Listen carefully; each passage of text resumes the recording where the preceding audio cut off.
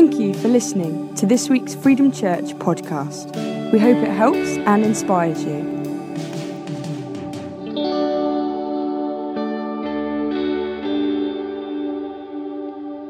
So we're looking at two parables of Jesus told right next to each other. Can we have the next slide? And these are the parables of the hidden treasure and the pearl of great value, which Judith has illustrated to great effect. Two parables with a very similar meaning. Jesus told one straight after the other. Okay, next slide, please. Sim, when he first spoke on parables a few weeks ago, explained what the word parable means. I just want to recap here because it's quite important to understanding these parables. The word parable comes from the Greek word, or is made up of two Greek words, para, which means by or alongside, and ballo, which is those things used means throw, literally means throw, to throw something alongside. It's a story that was told by Jesus generally, and it's meant to be thrown alongside a spiritual truth, a story that's meant to teach us a spiritual truth. Okay, so the ones we're going to look at today have a meaning, and we're going to look into what that meaning is, what the spiritual truth is. So can we have the next slide, please? Now, although Jesus spoke in parables to most of the time, not all the time, but to the crowds, they didn't always understand them, but he did intend the disciples to understand them, what they meant. And very often the disciples would come to him afterwards and say, what does that mean? And he would explain it to them. And he intends us to understand. They shouldn't be a mystery to us what the spiritual truths are. Unfortunately, throughout the ages, some people have been guilty of reading the most ridiculous things into the parables. I don't know if you ever read Augustine's sort of interpretation of the parable of the Good Samaritan. That's a well-known story about the man who was set upon by thieves, and his own kind didn't help him. In the end, he was helped by someone who was effectively his enemy. I mean, the simple point that Jesus was making in that parable was that our neighbor, as anyone in need, should be our neighbor. Some people read too much into them. Some people say the details aren't important. The only thing is to get that main point. So the main point of the Good Samaritan story is help anyone who's in need and be a neighbor to anyone in need. Now, I agree that there is a main point of truth to most parables, but if we ignore the details, we can often get the main point of truth wrong. And if the details in the parable don't match the other truths that we find in the scriptures in the Bible, then it's quite probably we have got the main point of truth wrong. And this is especially true into the two parables we're going to look at today, which are part of a set of parables called the parables of the kingdom. And they all start with a word, something like, the kingdom of heaven is like this. And then Jesus tells the story. The kingdom of heaven is God's kingdom. It's heaven, and it's what God is doing on the earth. The kingdom of heaven is like this. And there are quite a lot of parables in Matthew, all start like that, and we're looking at two of them. We're a little bit ahead of ourselves, but there we are. It doesn't matter. Jesus was the master storyteller, okay? We can trust that not only was the main point of truth obvious, but also the details were accurate too, and he intended them to convey truth and tell us something more. I think the best explanation for me is finding the truth in a parable is a bit like those photographs of objects from a strange angle. Have you ever seen them, when someone's taken a photograph of an object and you can only see a bit, and you're trying to work out what it is, and and then you turn it around and you look at it, and then finally it clicks. Right, that's it. And when it clicks, it's obvious how it all fitted together. And I think some of the truths in the parables are like that, and I think we're going to find that with these two today. So now we can get on to the parables, and I'll read them. The kingdom of heaven, it's just two very short parables. Jesus was speaking to the crowds here and to his disciples. They were all together. And he says, the kingdom of heaven is like treasure hidden in a field. When a man found it, he hid it again. And then in his joy went and sold all he had and bought that field. Again, the kingdom of heaven is like a merchant looking for pearls, as in the drama. When he found one of great value, he went away and sold everything he had and bought it. Now, those are both parables of the kingdom. They both start with the kingdom of heaven. But it's very important to understand that it's not necessarily saying the kingdom of heaven is like a treasure, though a lot of people think it is, or the kingdom of heaven is like a merchant. It's rather saying the kingdom of heaven is like this story. The trouble is almost every English translation starts like that, and a lot of people, think, oh, well, the kingdom of heaven is like treasure, or the kingdom of heaven is like a merchant looking for pearls. I found only one translation, and we go on to the next one, that actually puts it how I think we should read it, which is this. The Good News translation says, the kingdom of heaven is like this. A man happens to find a treasure hidden in a field. He covers it up again and is so happy he goes and sells everything he has and then goes back and buys that field. Also, the kingdom of heaven is like this. A man is looking for fine pearls. I think, and I believe absolutely, that is the gist of these parables. Every one of them is just saying the kingdom of heaven is like the story. It's not just like the first thing in the story.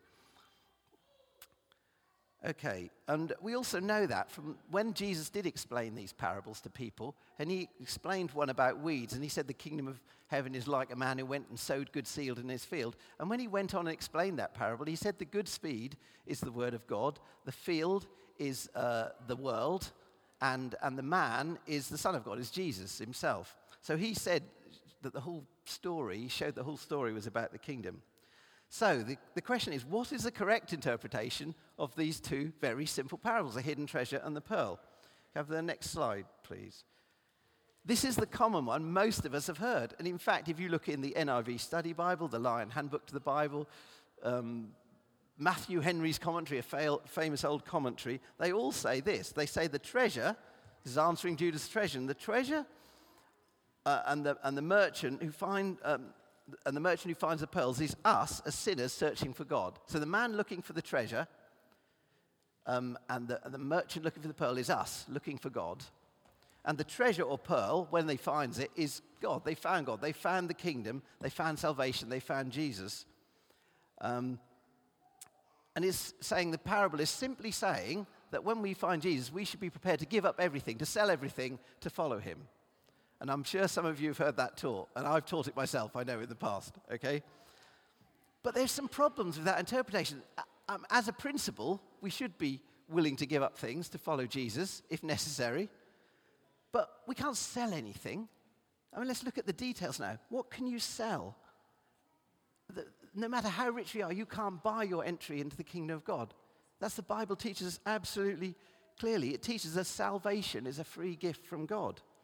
We can't do anything to earn it or purchase it. So that detail doesn't match the rest of Scripture. Now, we are told to seek God, and if we seek him, we will find him. That isn't true. But we did not choose him. It says he chose us. We didn't choose him. The merchant went out and he chose that pearl. We didn't choose him. In fact, John 15:16, verse 16 says this, you did not choose me, but I chose you and appointed you so that you might go and bear fruit that will last, so that whatever you ask in my name, the Father will give you. So there are some truths in that interpretation. We should give up our worldly desires to follow God. But what do we really give up? We give up sin, we give up lust, we give up depression, we hopefully give up pride and cynicism. Those aren't things of value. We're not selling anything of value to try. We're getting rid of the rubbish to follow Jesus. And I believe the master teller Jesus would have got the details right. He wouldn't have had all those inconsistencies with his rest of teaching if that's what he meant the parable to mean. So I think that's a poor interpretation, although it's the one most of us have probably been taught. What's another one? Can we go on to the next slide? Is there another interpretation? Now, this is the time to open the treasure box, okay? If the treasure is not the kingdom or Jesus, the treasure is something else, what is it? Who has the treasure box? Would you like some wire cutters to be able to open the treasure box?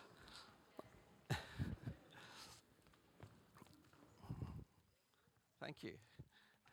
You could, yeah, you've got to do it. Just cut it and tell us what's in the box.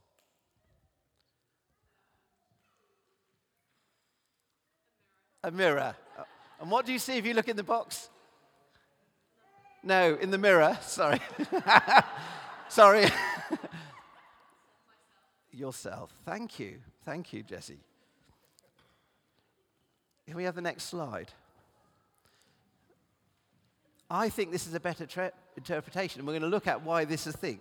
That if we are the treasure, and we are the pearl of great value, and God is the man who has found the treasure and who sought out the pearl, let's see if those details match what we read in the rest of Scripture better, shall we? Shall we see if that's a better interpretation? So let's go to the next slide, please. The God who gave everything. Let's look at man. What did God give everything for us, to buy us?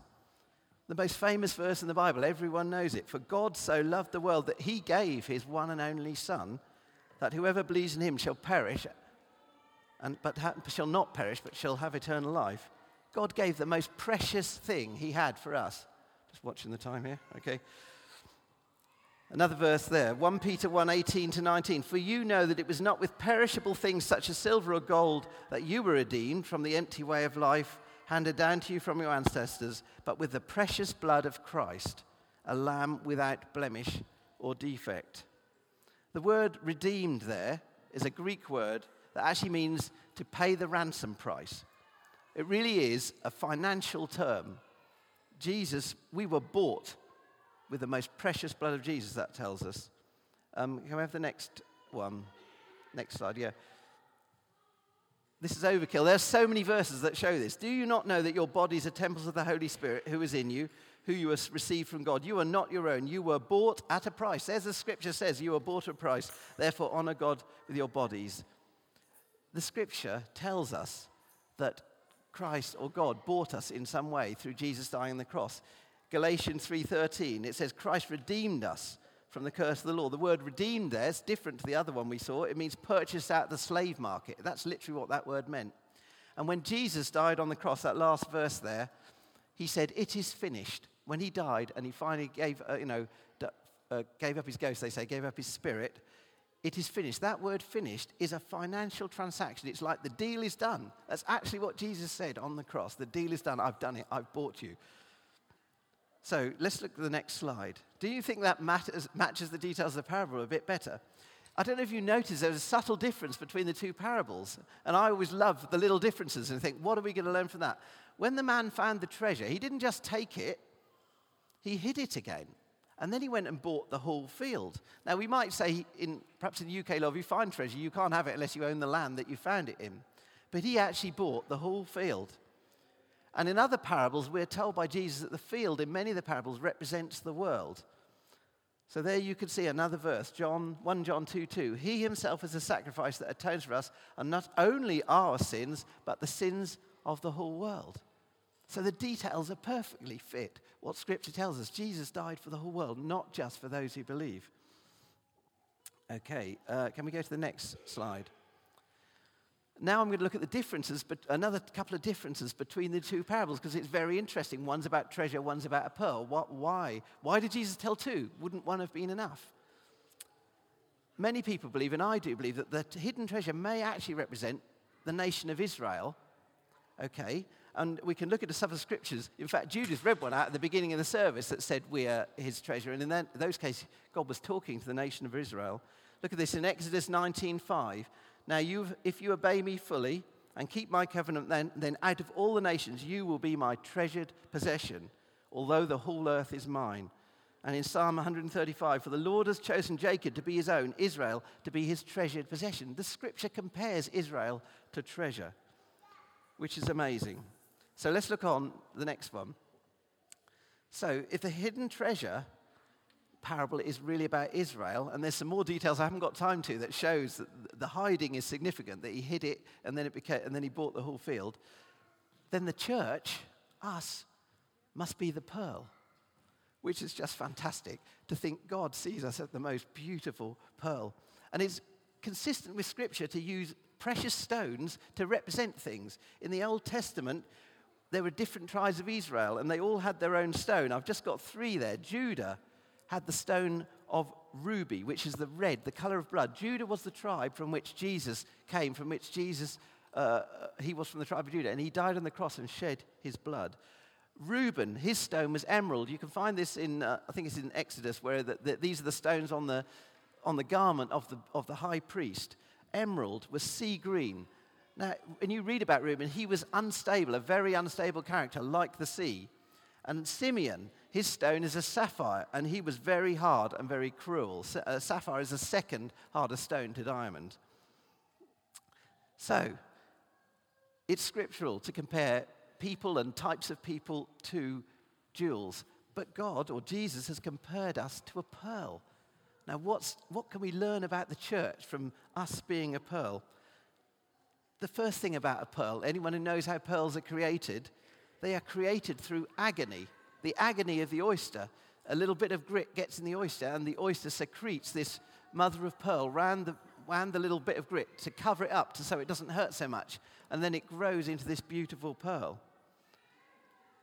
What does it say about Jesus? Our salvation was bought through Jesus' agony on the cross. It's only possible because of that pain and suffering. And it says this in 1 Peter, "To this you were called because Christ suffered for you, leaving you an example that you should follow in his steps. He committed no sin, and no deceit was found in his mouth. When they hurled their insults at him, he did not retaliate. When he suffered, he made no threats. Instead, he entrusted himself to him who judges justly. He himself bore our sins in his body on the cross, so that we might die to sins and live for righteousness. By his wounds we are healed." Next characteristic of pearls. I don't know if you know this. Pearls are very soft. Unlike any of those other stones I talked about, pearls are very soft. They can be easily scratched, very easily damaged. In fact, rubbing them on clothing or perspiration can damage pearls. These are, not the ones Judith had. They were artificial pearls or plastic ones. These are real pearls. They should either be worn on silk, and if they are worn on your skin, then you should wash them very soon afterwards, because the skin oils can damage them. What can we learn about us from the fact that pearls are soft? Ezekiel, this verse I'm going to read is very special to me. This was read out. This is the verse that was preached on in the meeting where I became a Christian in 1983, and it was this from Ezekiel. "I will give you a new heart and put a new spirit in you. I will remove from you your heart of stone and give you a heart of flesh." And the man preaching, he had a rock and he had a lump of Play-Doh, and he said, "What is your heart like? Is it like that rock to God, or is it like that lump of Play-Doh? God wants to give us a heart of flesh, and the pearl is a soft stone, and he wants us to have a heart. That shows us that God wants us to have a heart for him, not a hard heart towards him, but a soft heart towards him." Secondly, we should also be soft and caring towards each other. And in fact, the church should be characterized by love. And Jesus himself said this, in John, "A new command I give you, love one another. As I have loved you, so you must love one another. By this everyone will know that you are my disciples, that you also love one another." Now, probably know in Scripture, believers are compared to sheep. They're a bit stupid. They need a lot of looking after. They need a good shepherd. There's lots of things that say the church is actually quite a delicate thing, and it does actually need great care. Again, like a pearl. Last thing about pearls. Pearls are beautiful. They're not beautiful in the same way as diamonds and sapphires. They shine with a sort of, it's not a harsh beauty. It's a soft, a warm inner radiance that pearls have. And let's just read some scriptures about the church, shall we, that tells us something about that. 1 Peter 3, "Your beauty should not come from outward adornment." This is talk about believers here, not just the church. "Such as elaborate hairstyles or the wearing of gold jewelry or fine clothes. Rather, it should be that of your inner self, the unfading beauty of a gentle and quiet spirit, which is of great worth in God's sight." God has put his love and his light into us, and we need to shine like the pearls do. And we must also shine... we should all shine for the love of Jesus so others can see that. And Corinthians it says, "For God, who said, 'Let light shine out of darkness,' made his light shine in our hearts to give us the light of the knowledge of God's glory displayed in the face of Christ." There's a passage in Matthew that says we should be lights on a hill. We shouldn't be covered. We should be lights to the world around us. Can you see that if you get the right interpretation of the parable, the details fit, and you learn so much more from those details? They confirm the rest of Scripture, and we learn so much more that Jesus, the master storyteller, intended to be there. Every detail fits like that picture clicking into place. So now, I believe we've got the details right. What does that mean? Last slide, I think, or one but last.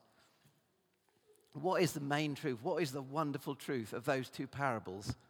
It is that God paid the highest price for us. He gave his own son, his most precious possession. He sold everything that he owned, if you like. He didn't sell it. The details don't, you mustn't push it too far, but he did actually sacrifice it. And as I showed you, all those terms used in Scripture are financial. There's a financial transaction. He bought us through his blood. what does this tell us? What someone is prepared to pay for something shows how much value it is to them, isn't it? I mean, if it's worth it, you'll pay for it. So that just shows that we are of immense value to him. And Jesus also called us his hidden treasure and his valuable pearl. What does that tell us about how he looks at us, how he sees us? Not only valuable, but beautiful and precious to God. If we can get that in our heads and in our hearts, we should never look down on ourselves. We should never think we're worthless or hopeless. How could God love me? I've heard this said several times. God is never disillusioned with us because he never had any illusions in the first place.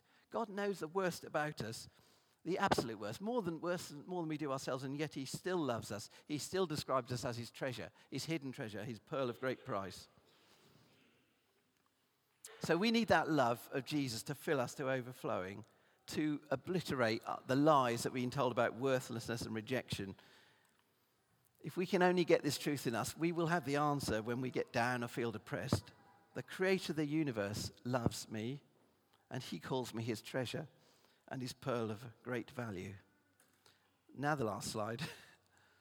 There is a challenge in this parable, because although Jesus did die for the whole world is not the treasure. The treasure was in the world. He buried it and he found it, but the whole world is not the treasure. The treasure is only something in the world. And the question for us is, the treasure and the pearl are the people that are following Jesus, that are God's people. They're the people who are the true believers and followers of Jesus, who show this not just by their words or by what they say, but how they live as well. Those are the true followers of Jesus. Those are the true treasure and the pearl. And if this does not describe you, if you think, well, I'm not a follower of Jesus, I may say I am, I'm not living, but I'm not living as if I am, then actually you're just part of the field, you're not part of the treasure, and you're not part of the pearl. But to become part of the treasure and the pearl is very simple. You only have to ask Jesus to be your Lord. I say only. You do have to do that and commit to follow him for the rest of your life. But that's something you can do today. And when you do that, you are part of that treasure. You become part of that pearl. And Jesus looks at you and says, you're the most valuable thing. I died for you. Now, if anyone wants to know more about that, speak to myself or Sim or Judith, anyone at the end of the meeting. But right now, we're going to have Sam and is going to come up, because here is someone who is part of that treasure, who wants to tell you publicly that I have been found by Christ. I'll let Sam tell his own story. But I think this is a good link into what's going to happen next. Thank you. Oh, actually, let's just pray before I do that. Father, just thank you for the wonderful stories Jesus told. And thank you that if we get the truth right, we can learn so much. And just thank you for this wonderful picture of us being the treasure and us being the pearl, and you being the person who gave up everything because you saw us so valuable. Just help us get that and to know that truth in our hearts. And for those of us who don't know you, Lord, help us realize that that is open to us as well. If only we would agree to follow Jesus and to spend our lives in service of him, Lord. In Jesus' name, amen. Thank you, Neil. For more information about Freedom Church, please go to www.freedomchurch.uk. Thank you for listening.